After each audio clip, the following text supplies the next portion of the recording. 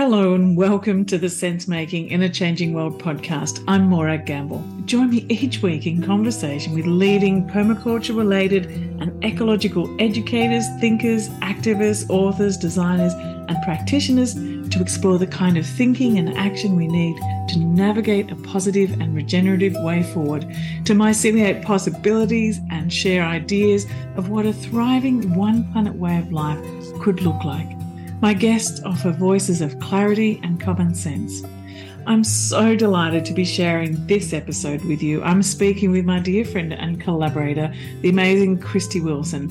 Christie is a clinical psychotherapist, climate activist, and facilitator working with people at the front line of the climate emergency. She wrote the Regen 101 program for Global XR and has recently co-authored and published an article on climate-aware counselling.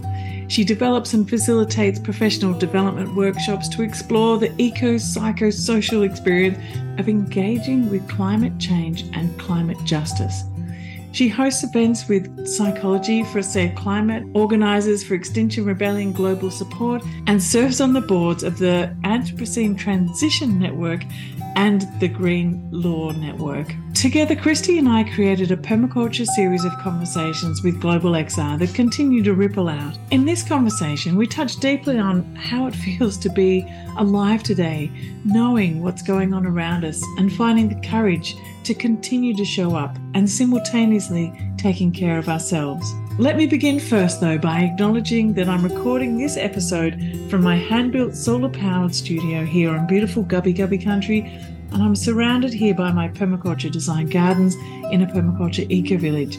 The Sense Making in a Changing World podcast is a project of the Permaculture Education Institute. We teach permaculture design, permaculture teachers, and permaculture livelihood skills online to people on 6 continents, who in turn localise and enrich it and find appropriate ways to apply the planet care ethics of earth care, people care, and fair share wherever they are.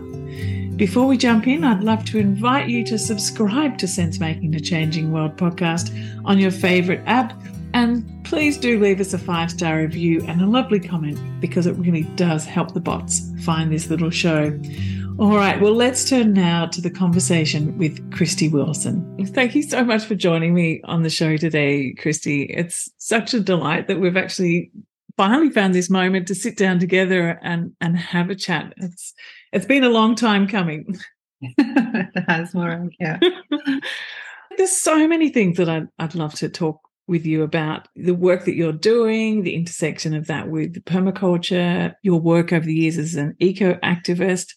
But we could begin with just what opened the doors for you in your mind to be so present in this space of regenerative culture and eco-activism. What cracked open that world for you? I guess this is part of like something that I have been working on with people in practice and with groups, around regenerative futures, but also like the impacts from climate, ecological and biodiversity loss. And it is part of my own process. And, I think storytelling, our ecological stories that form our identity is a really big part of that. It's a really big part of understanding how intricately connected we are to everything. And therefore, if the planet's disrupted, so will we be. And so like early on, I was part of to start with a little story, I was part of the mass migration from the western suburbs in Sydney to the Central Coast in the 70s. We moved to a little sort of bush shack across the road from the beach. And so that was very like early years, like 3-4 years old, and sort of we ran around in bare feet and trod on bindies. And what was that mass migration? What? Yeah, it was just like whole lots of people moved from Western Sydney up to the Central Coast earlier, and I think that was earlier on during the war and depression time. There was a massive big tent city up at Toukley, so a lot of my parents' either were part of that tent city and knew about the area. It was abundant, full of fish, and there was a lot of food grown up here during the wartime, citrus farms and etc. So people even though we're living in a tent city and it was during Depression, actually had access to fresh produce and were sharing. And I think that stayed in that lifestyle near the ocean, and the lake stayed in the minds of the people that lived there, and then their children coming up on holidays. And so became part of a big culture move from Western Sydney at one point, in the early 70s, late 60s. What about that, though, that understanding where you were in this place of, the need to care for it? Because you can grow up in a place, a beautiful place, but not necessarily have a sense of it or a sense of it changing. What changed that awoke you to feeling like the need to care so much more deeply, to protect it and to stand up and speak up and to actually become an activist? Yeah. I guess I naturally was drawn to caring for animals. Like everything that was injured, I would bring home, and my parents would be like, oh. And because living across the road from the ocean, it was a place called Blue Lagoon, and it looked like Blue Lagoon. So we had fresh water coming down from the mountain that we could drink. Whale migration, which is this time of year now, we'd swim around and there'd be dolphins, and we'd be fishing, and so much abundant wildlife. And I guess because we were so young with my brother and sister, we didn't feel separate. Like we kind of grew. And then we went to a bush school, and our bush school was like a demountable school that was cleared, rough, and it was freezing in the winter and hot in the summer. And I was very, very lucky to have had an Aboriginal teacher early on. And so we got to do bark paintings, and encouraged into sort of like a paper bark swamp forest that surrounded the school.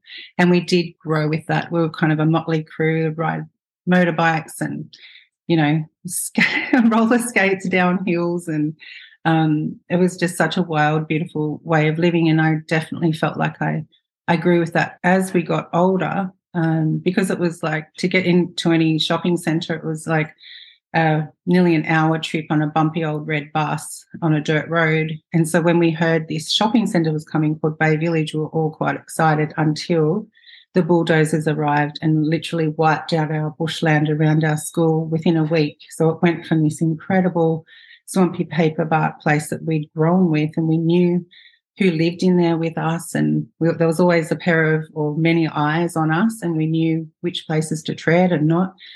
And going to seeing that place of just like desecrated dirt with rubbish left and some bulldozers, and then they gated it. We climbed over it, and I remember watching the reactions from everybody, and, someone rocking back and forward just in this wanting to just scream with grief, and others really angry. And for me, I just sort of stood there, and I really felt like I'd been punched in the stomach. I was so sick. And then I started to think, no, if we leave this, it knows what to do. Like there was this, and I think that was the first moment that I really embodied the potential of regeneration.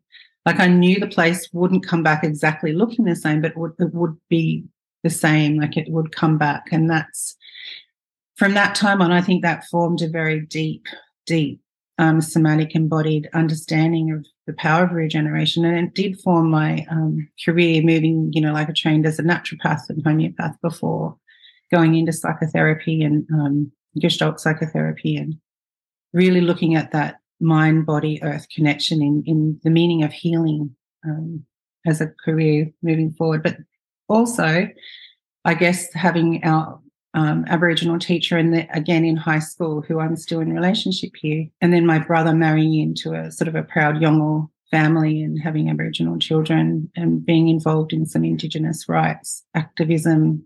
Oh, I just want to take a breath, thinking about all of that, like to do that kind of activism. There was so much violence involved, and from the police, so much injustice. And then looking at how people were living in such harmony in their homes, and with such deep knowledge of their totems and understanding of medicine.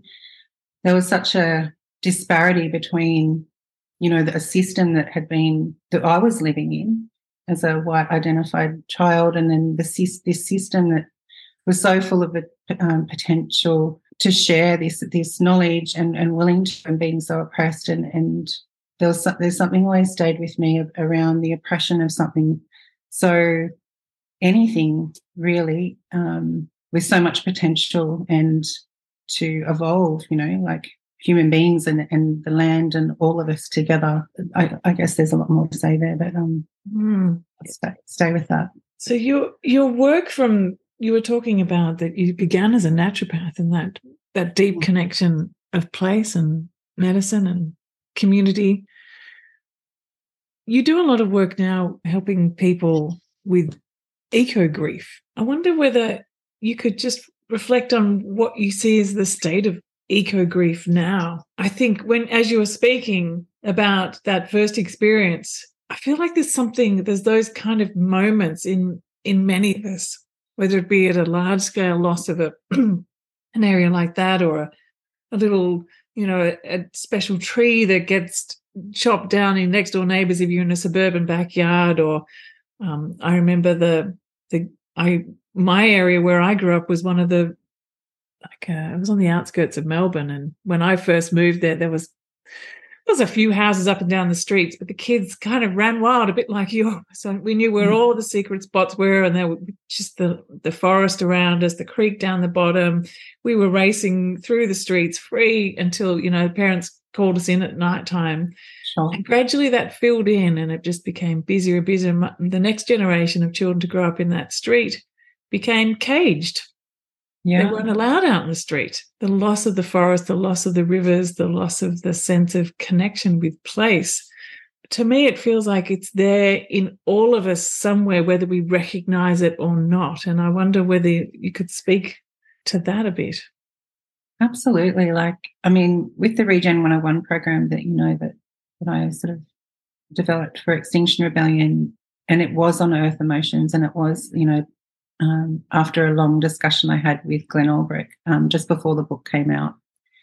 And I wondered how we could unpack earth emotions, ecological grief, eco-anxiety, like terror, trauma, fury. And I remembered all those emotions that came up when our bush was cleared.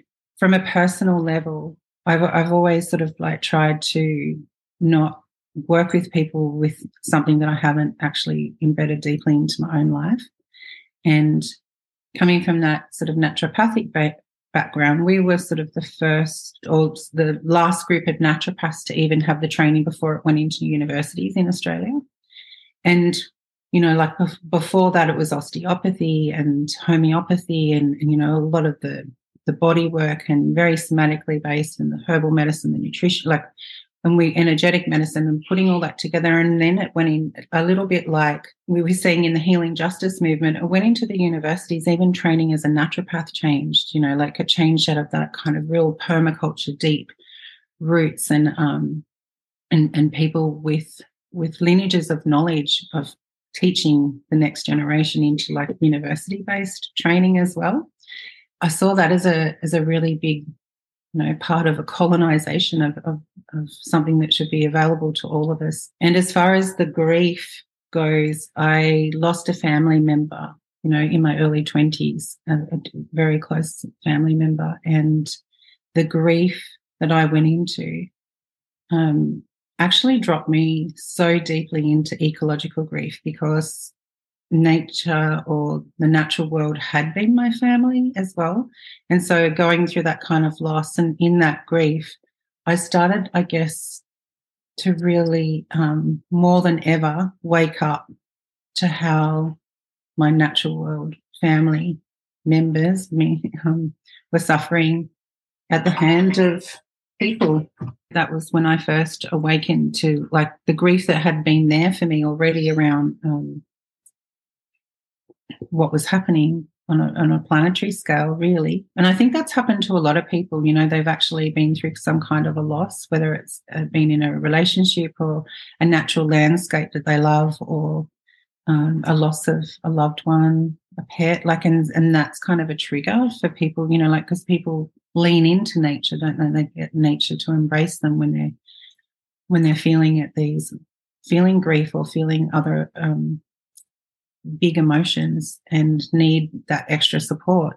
It's a place that we often go to for our healing anyway. And so I think this is kind of something that's happened, and I noticed on a global scale, and I noticed that during the Regen 101 when we asked about solastalgia, like when you're feeling like the place where you grew up is moving away from you. A normal place is looked differently, like the weather patterns moving south, or having a even if you grew up, like it doesn't matter if you grew up in wild nature or in an urban landscape or a desert, it's just having something that's familiar to you. I guess it's familiar as a family member, like a tree, for example, on a street, and having that cut down, and that not only changing the landscape, but it's a part of your own ecological story that's being so deeply impacted.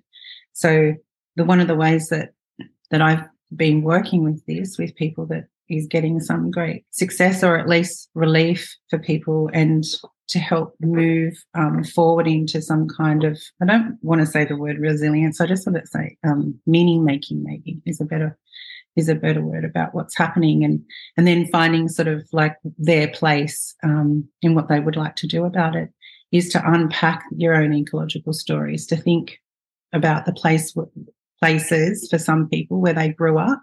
It's because some people grew up in multiple places, they moved around all over the globe. Others, stayed in one place their entire life. But there's always these moments of an ecological story. And if you put all those stories together, it sort of forms your ecological identity. And then for you and I, we know that after studying, with Nora Bateson and doing the warm data work, we know that there's nested systems. We know that things are so interconnected. And so our stories merge with the next system. So it might be our inner story, our inner world, and then the place where we grew, and then the place where we grew, how that's connected maybe to other places, and eventually goes out planetary and global. And if we're quite sensitive to our stories, or if we spend time in group unpacking these stories, storytelling, yarning like Australian First People would call it, or if we draw it, dance it, art it, some form, garden it, we don't have to go into just journaling or talking about it. There's other ways to somatically express this, and it can be really cathartic and make room. It's like processing something through your body to bring it of service to your soul journey, or to something that you're here to do. That even if you're sitting in the middle of a storm, it's quite centering to know that that's what you're here for, and that's what your soul's calling you to do. And it's born out of grief sometimes, or and grief comfortably sits under anger, and comfortably sits under so many other emotions, especially at this time in the world. The question that I wanted to ask you around this is, how is it that you've found the best way to support people who are feeling so deeply about this, and possibly feeling enormous amounts of even futility about the future? What have you seen are ways to support people who are in that state? Underneath all of that, as a foundation, was I needed to find a way to support myself to do that work. And so we know that, so many things happened in 2018. It was a really, really big year. And late 2017, I think I went out wanting to move out of my own grief. I went to a lecture by the late Professor Will Steffen out at the Western Sydney University, and I met Dr. Kim Liu and Sally Gillespie and the Anthropocene Transition Network, and went into a dialogue group with, some of the members from the Anthropocene Transition with Sally, and still a member of that. And it was such a support to be in a group, and we were just talking about what the Anthropocene meant and sort of what all of this meant. And so at that time, it was just prior to Extinction Rebellion forming in Australia, and early on I went out to the Narara Eco Village where Extinction Rebellion had, were having their second sort of meeting, and I went out and I thought, oh, this is it. I'm in. I just felt like I had to take action. I had to be part of something that was just pushing an emergent edge, because I just felt, not only did that feel cathartic, but I just felt like, this is just calling to me. And then when we set up the Regenerative Culture Working Group in Sydney, and this is prior to the first rebellion that was in Sydney, and prior to the bushfires. And, there was a sort of a feeling prior to the bushfires. There was just this feeling coming, and I was trying to understand what regenerative culture, later on we renamed it, regenerative cultures, and trying to think, what does that actually mean? Like, what does it mean? Like, I don't know how to define this. And so I started writing a little sort of a workshop, and Glenn Albrecht came down and supported, and because we started with earth emotions, and then we looked at sort of intersectionality, communities of care, and the first one was very teaching, and it was a big lesson learnt, because we did take this workshop then to the Blue Mountains and the Central Coast and Hobart and Launceston and Melbourne and Brisbane and the ACT. Like, we really took it to many different contexts, and what we found was the meaning of regenerative cultures. We kept asking, what does it mean? Like, we'd sort of ask, and we realised that what we were doing was creating a cultural container for people to tell us what regenerative cultures meant for them. And then we started hearing a pattern emerging. And so the workshop, during the bushfires, we were writing this little PDF booklet to go with the workshop, and we nearly stopped doing it because, everyone was being evacuated, and the grief was so full on from so much loss. Here on the Central Coast, we were covered in smoke like many other places. We were not on fire, but bracing for it, and all the little bats, the pollinators, were dropping out of the sky, and, it was so heartbreaking, for everybody around the country and the world to hear the loss. And for the people directly impacted, like, the grief was so full on. We decided, no matter what, we're going to finish this booklet, because we believe now that regenerative cultures and regenerative futures is the most important thing we could be doing on the planet right now. One of the young activists in Hong Kong, I was listening to her, she was one of the main organisers. She said she had a moment, and she was standing there, and she thought, like, we're up against this, and there's all this oppression and violence. What would I do if we all suddenly put everything down? What would be the next step? And she couldn't answer it. She just, this was on a webinar she was on, and that was her starting to think about, like, the meaning of regenerative futures. How are we going to be next after we, really do this very important nonviolent direct action? And that really stayed with me, that thought as well, as like, what are we creating? How are we evolving, like the consciousness of everything, so we don't suddenly do all this action and get the political change, and then what? We go back into battle with each other because we haven't done the inner work, the mindset work, the tending, the obligation work to the places and spaces where we live and to each other. So moving back into that workshop, because we had the fires, so that changed the vulnerability and the delicacy and the deep sharing of grief that came into the workshop. And during the fires, we ran one in Sydney, it was huge, like, people coming in and for the first time understanding what communal grieving was, like, that it was big stuff. And also at the People's Assembly in Canberra, where everyone went shoulder to shoulder around and was calling out for action on climate, while Canberra was actually on fire. And we facilitated an animal mourning, a warm data lab as well, and an animal mourning sort of ceremony, and people came with their animals and photos of animals. And at the time, we knew what the ash meant. And also in the warm data lab, mid-warm data lab, smoke was pouring into the room, and so we sort of stopped and acknowledged what was actually being lost at the time. So based on that experience, during COVID, we pivoted online with this workshop, and then we started working really with people around Australia, and the team that I was working with in the global support in Extinction Rebellion Regenerative Cultures Working Group. I was teamed up with a young woman from Hawaii and India and the UK, and so we kind of had this sort of this team, and we transformed this 2-day workshop into an online offering, which was, like at that time, it was the, the new world of Zoom was happening. And but what we did find was everyone was inside, so people were really grieving so much about the world, and so a lot of people came to these workshops. Sometimes we were up to 90 people, and we would have to shift it around into more of a webinar and style. And so unpacking all these emotions, people were, we had groups from Africa, and we have groups from Korea, and we have groups from just, you name it, on the world coming together and talking about what it meant. And it was so amazing to hear people doing these deep listening with each other around what was happening in their context, what regenerative cultures meant in their context, what it meant to be in relationship with place and space in their context, and doing sort of that cross-cultural, cross-pollination of learning with deep respect and deep listening. And something magic happened each and every time, and still does in the room when that happens. And some of the words that were named, like we did it very much about, let's have a shared meaning of a word, like terror fury, and that, was coined by Glenn Albrecht again. And this one, like within the activist space, was really, really popular. Like people were like, oh, finally.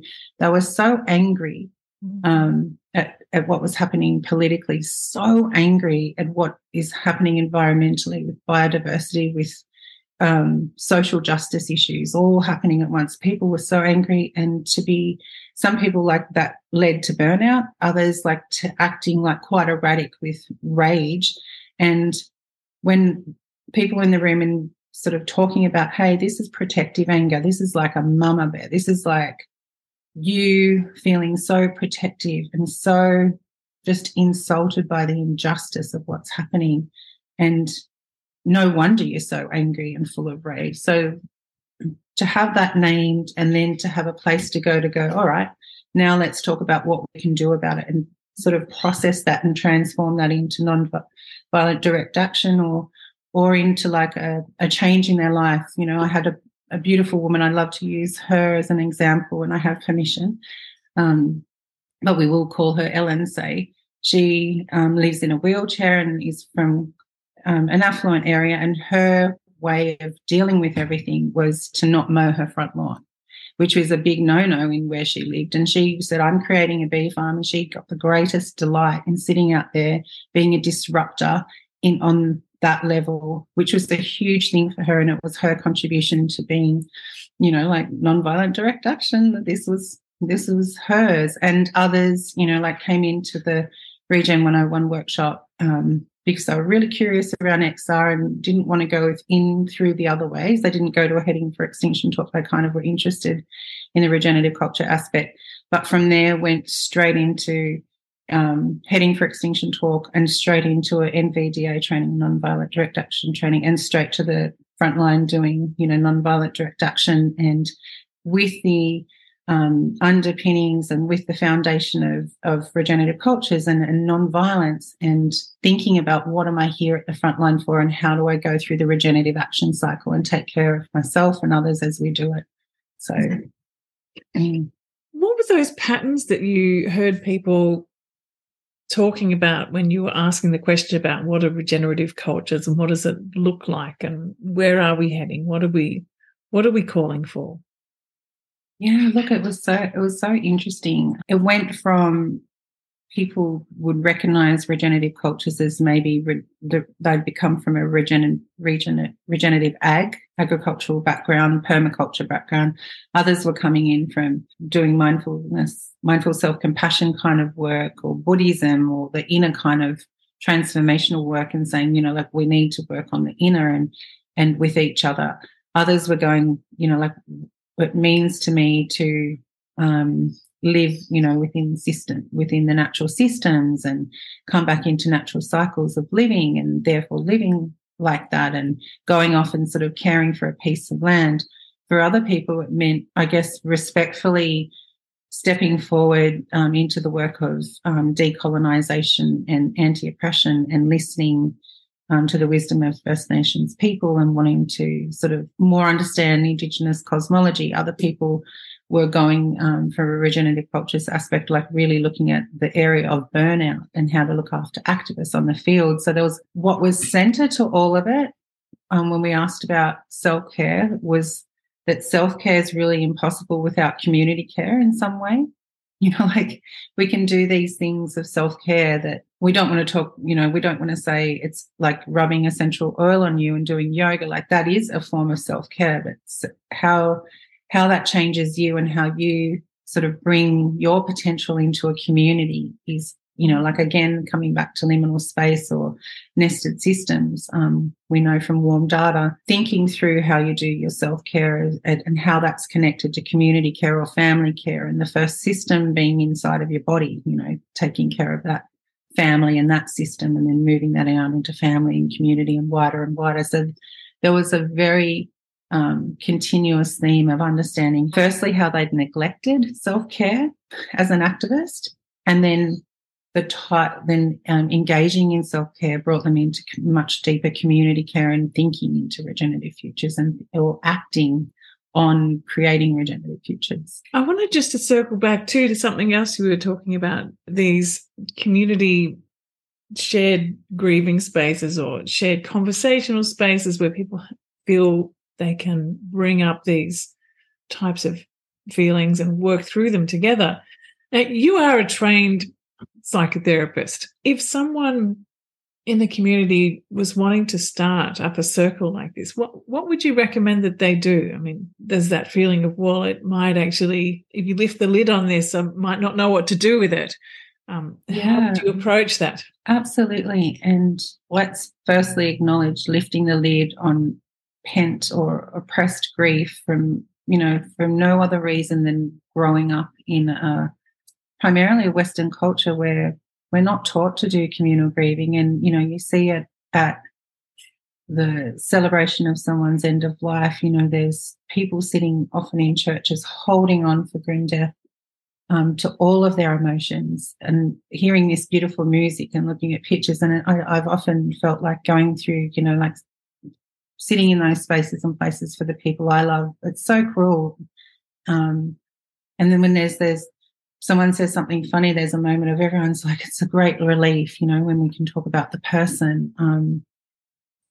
And so, we really haven't been taught to be in community to do grieving. And I so appreciate being in communities where there's wailing and where there's because when someone or something that you love either passes over or transform in a different shape, I think a natural response is to make sounds and to do body movements. And we just haven't had much exposure to that kind of community grieving. So firstly, yes, we want to take care that is true and that is real. And so taking care of yourself to step gently into what, as much as or little as you want to share. Grief is grief is grief. It's one person's grief. It's not measurable. You hear stories and, some people have been through the most unimaginable situations and experiences in life. So emotional methodologies are things like the Good Grief Network 10-step process, climate cafes, the Regen 101 program, talking circles, yarning circles. These are things where people are coming together and unpacking the work that reconnects, obviously, with Joanna Macy and Active Hope. We've been doing these for the last 5 years in groups of people. And, some people have been doing the work for a bit longer and can go a little bit deeper. Other times people can come in and they're just being exposed to doing this kind of work. And with good facilitation, it can be held really safely so that people can, like I said, give as much or as little as they want of their grief process. It doesn't mean that going out on your own and being held by the ground, doing your own wailing or doing your own spiritual process, whatever that is, isn't really helpful as well. It's just that doing this community stuff as well as your individual stuff. And obviously, sometimes talking to a person that you feel like you really trust about this grief process or actually going and getting professional help, like for some others, it's all really helpful. But these community grieving processes are really showing to be one of the number one helpful things during the climate and ecological crisis. I was just talking with John Seed recently, and he was mentioning how he's never seen such a growing interest in the Council of All Beings, for example, the deep ecology process. You mentioned the work that reconnects and warm data. So all of these things all together provide framework or as a pathways, or how would you describe the relationship, I suppose, with warm data work that reconnects, deep ecology, and even permaculture, and how permaculture fits into all of this thinking around regenerative futures of ways to move forward? Yeah, interesting you bring up John Seed. Like, I went to a deep ecology workshop that John Seed was holding in Sydney. I guess it was 2018, to really familiarise myself with the work of Joanna Macy to help with my own grief process. Yeah, and we have run so many Council of All Beings within XR, and with the lovely Frida, who was part of the Work That Reconnects community group. Frida and I ran quite a number of Council of All Beings together, and it just seems like, like if you're dealing with so much grief and people are so touched and moved by loss of species, it's nearly like before they can go to the inner work, like it's like nearly looking at the loss of species is so there at the edge that the Council of All Beings and speaking for the voice of a species is so powerful. And I think, coming back to your question about all these different type of methodologies, like if we are talking about the great unraveling, we're seeing systems changing on every single level. We're seeing these regenerative economics, like the work we're doing in Regen Sydney with donut economics, and which is also Brisbane and Melbourne and all over the place in Australia and all over the world. We're seeing people move into different types of regenerative farming. We're seeing, I know within the psychotherapeutic field, we're challenging the roots of psychotherapy coming from quite a patriarchal lineage. We're seeing the healing justice movement coming out of America with the Black queer femme trans that have traced back the origins actually of oppression on healing practices and peoples. So if you look up healing justice lineages, it's an incredible book that's talking about this. And I think, people are waking up every day to, like, they're just being oppressed, and there's a very few people on the planet just extracting and capitalizing and taking out the resources of beauty and for all the rest of us. And I think, quite frankly, people have had enough. And COVID was something that showed us a lot of real social issues that people are now, even coming out of COVID, just have had enough, and they're speaking up in their own ways. And these methodologies are able to get to new dimensions of information. And, like, this is where the arts come in. If you think about, the artists are able to access new dimensions of information. And then if we work interdisciplinary, if we work in these kind of groups that are really interested in multiple perspective and the cross-pollinations, the artists come up, surface this information, and then we've got the analysts that think about it, and then we've got the communicators that share it, and then we've got all these different people that unpack it in different ways and share it back into the system. That's what we're kind of seeing, these sort of feedback loops within planetary bounds of consciousness happening.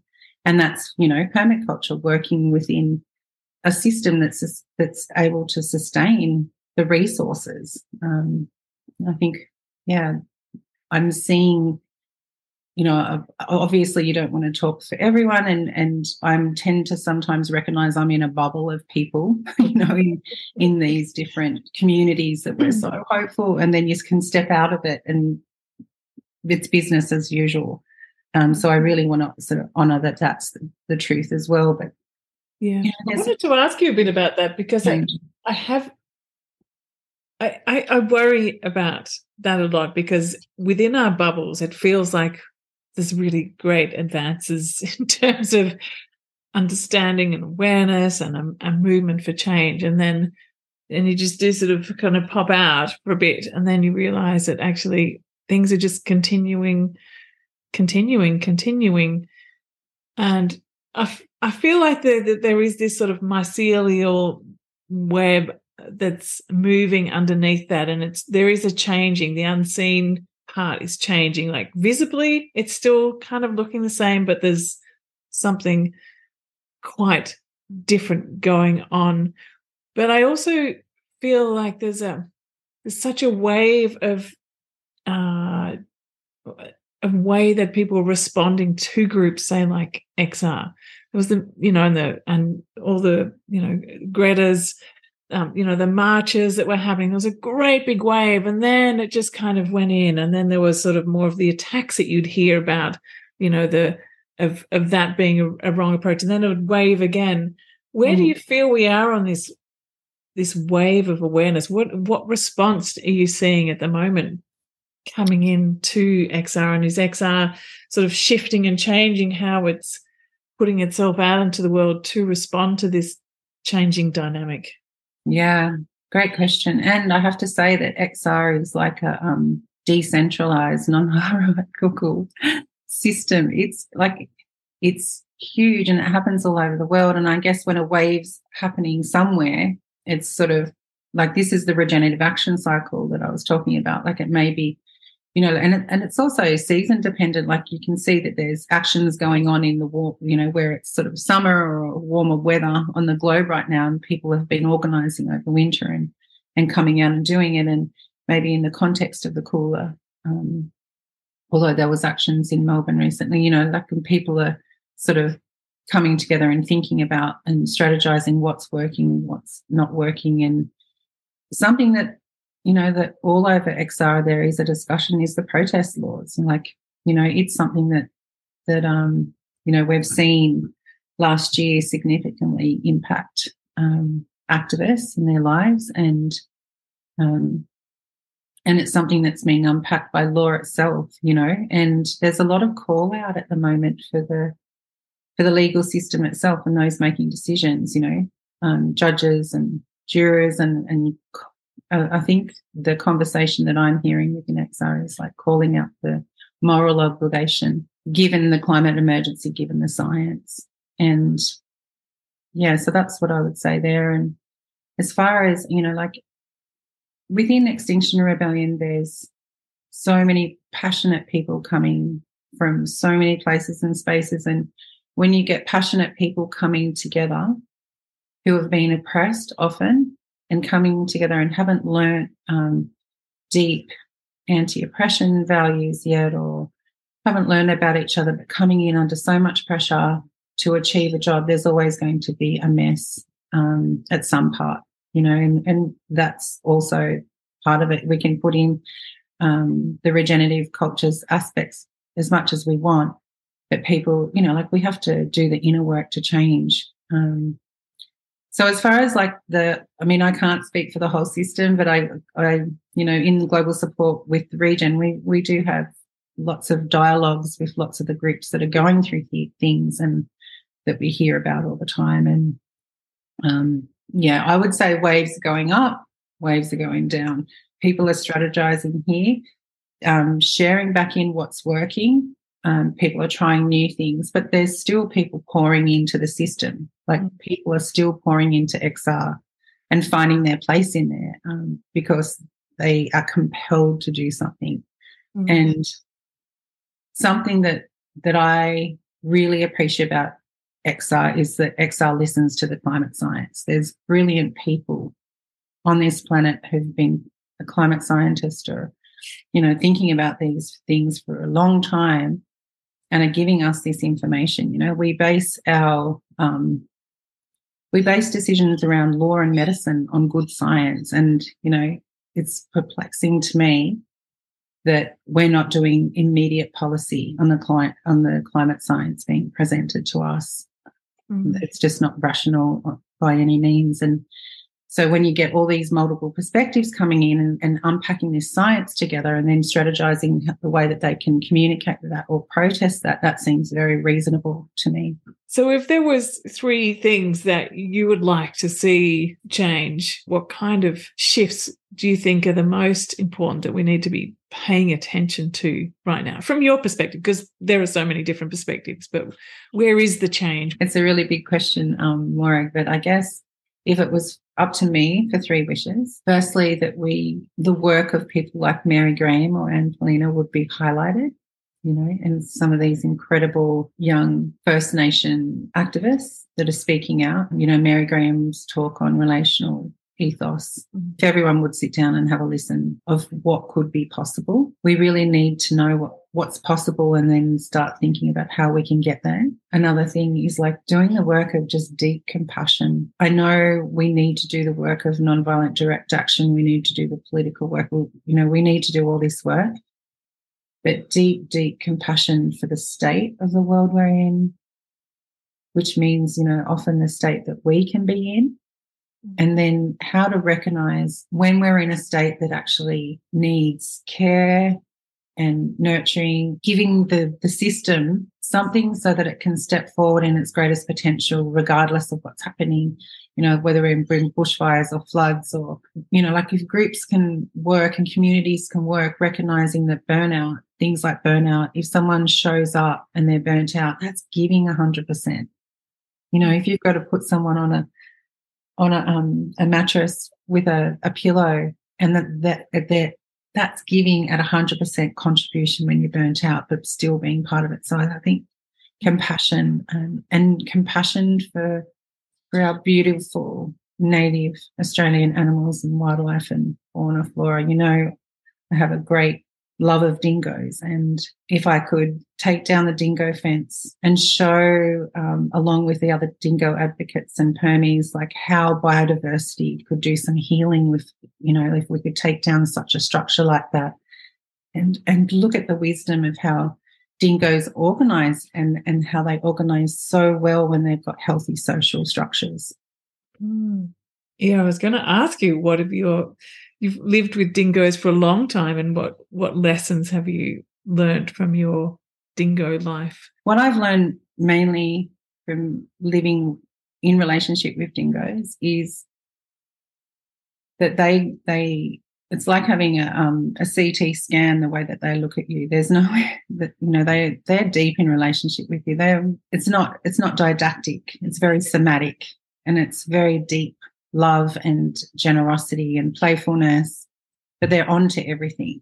There's nowhere to hide. That's with a human sort of dingo relationship. They call you out constantly. But if you look at dingoes in the way that they interact together, you know, like, as I said before, if they have a healthy social structure where there's 2 alphas and the alpha and their territory, and they look at what resource is available on that territory to look after the pack. And often the alphas will be the ones that only have the puppies, and they may allow other, you know, females to have it if the resource is great, but they know how to be in relationship with place. And they know how to keep the biodiversity at such a healthy level. Yeah, their social structure, when it's healthy, is one of the best things that we could be doing for, you know, the continent of Australia, but the many, many countries that are on this large, large island of ours. You know, they're our apex predator. They're so wise, and, you know,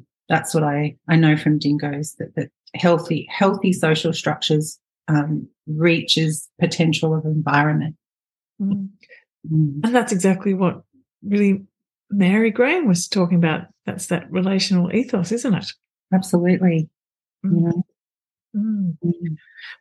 Oh, thank you so much for taking the time to talk with me today about all the work that you're doing, the insights that brings, imagining those regenerative cultures. I mean, that's ongoing work, isn't it, wherever we are? And I think, too, there's something about valuing the local. And I wonder whether, just as a final comment about that, because sometimes when the issue is so enormous, so global, the feeling that it's not enough just to do this connection with place. I wonder whether you have any reflections on that, the scale of our connection, the scale of our action. When I have felt at my greatest depths of despair, something that's helped me the most is listening to how people are caring for their place, like picturing in my mind, through that kind of systems thinking that there's people caring for where they are all over the globe. That's what I love about XR,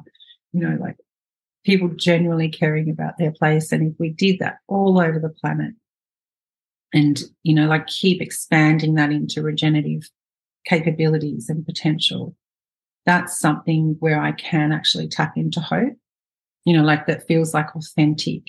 We don't have control of what's going on over there, and we shouldn't have. We should be just in relationship. How's it going over there? What can we share? Yeah, I really relate to that, and it's probably one of the reasons I love permaculture so much as well, because of that connectivity of people everywhere around the world having some kind of shared language, but deeply localized way of relating and connecting to place and to community.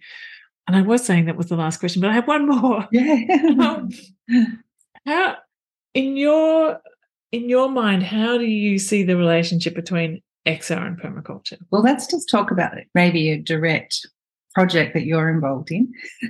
Firstly, that we did meet through Warm Data, and that's been just an amazing community with Noah Bateson. But also like our project with, the XR Seedling Network, where you've generously supporting a couple of activists, one from Western Australia and one from Kenya, to work on this permaculture project. In relationship to XR, based on what country people are in, it's in some places, like particularly in Africa and Eastern Europe and other places, it's not safe to protest. I mean, you are murdered. You have to go with your options. And permaculture, call that practivism, I think you and I have talked about that before, is such a powerful tool of activism. Because we're talking here about people's well-being, we're talking about medicine, we're talking about being in life systems, and we're talking about beauty, and we're talking about creation. And they're pretty powerful, life-enhancing things for people to be involved in. And once you get a taste of that, you just want more of it, and it can spread. And that's what we're seeing now with our beautiful Sam in Kenya, who's got this land that he's bringing back to life. They've got a well, and it's through doing this permaculture and then sharing it with all the other African communities, and then having this seedling network where people come in from all over the world. And I know, you've facilitated some of those conversations a year or so ago, and we'll be doing some more. And it's just that, again, that cross-cultural, multiple perspective, people sharing is what's working, what's not working, but also that, like we said, knowing that someone's caretaking in that part of the planet gives you so much energy and so much like, wow, we're doing this together, and that can lift the potential, and that's kind of a regenerative capability. And that's how powerful permaculture is in its connection to Extinction Rebellion and to, communities across the globe. Oh, thank you, Christie, for joining me today. And is there anywhere people can find out more, anything that you've written, or maybe the Regen Cultures booklet? Where would we send people to for that? To find it? Yeah. Well, like I said, the Regen Cultures booklet was done during the fire, so we're very proud of the typos. But it's on ozrebellion.earth. You can find it under there. Sally Gillespie and Carol Ryder, myself from Psychology for a Safe Climate, just wrote a paper in the Australian Counselling Association journal on becoming a climate-aware practitioner. Otherwise, I'd really encourage people to come along to like a climate cafe, either within Extinction Rebellion Global Support. You can find that on the events page, or within Psychology for a Safe Climate. It's really great to come into those climate cafes there. I facilitate those with other practitioners, and you get to hear like incredible work people are doing all over Australia and global, but they're really a place to come in and talk about your feelings around what's happening.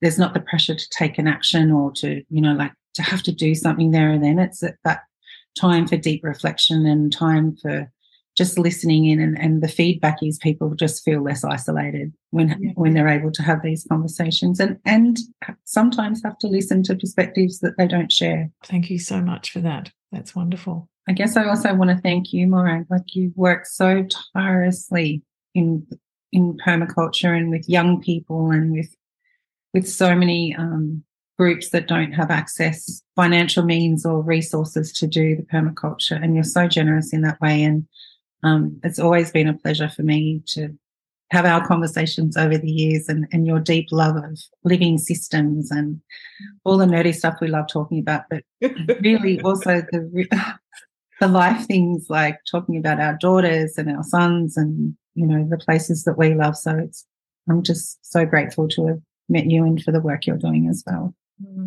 Yeah, thank you. Thank you for tuning in to this episode of Sense Making the Changing World. Check out the show notes below to find a link to Christie's work, and also check the notes for where to find details of our permaculture courses, our YouTube, blog, free masterclasses and film clubs, and make sure you're signed up to hear our news and updates. And come and join us at the Permaculture Education Institute to learn practical skills for designing and teaching permaculture and making a good livelihood while living a permaculture-inspired one planet way of life. Until next time, take care. I hope to see you soon.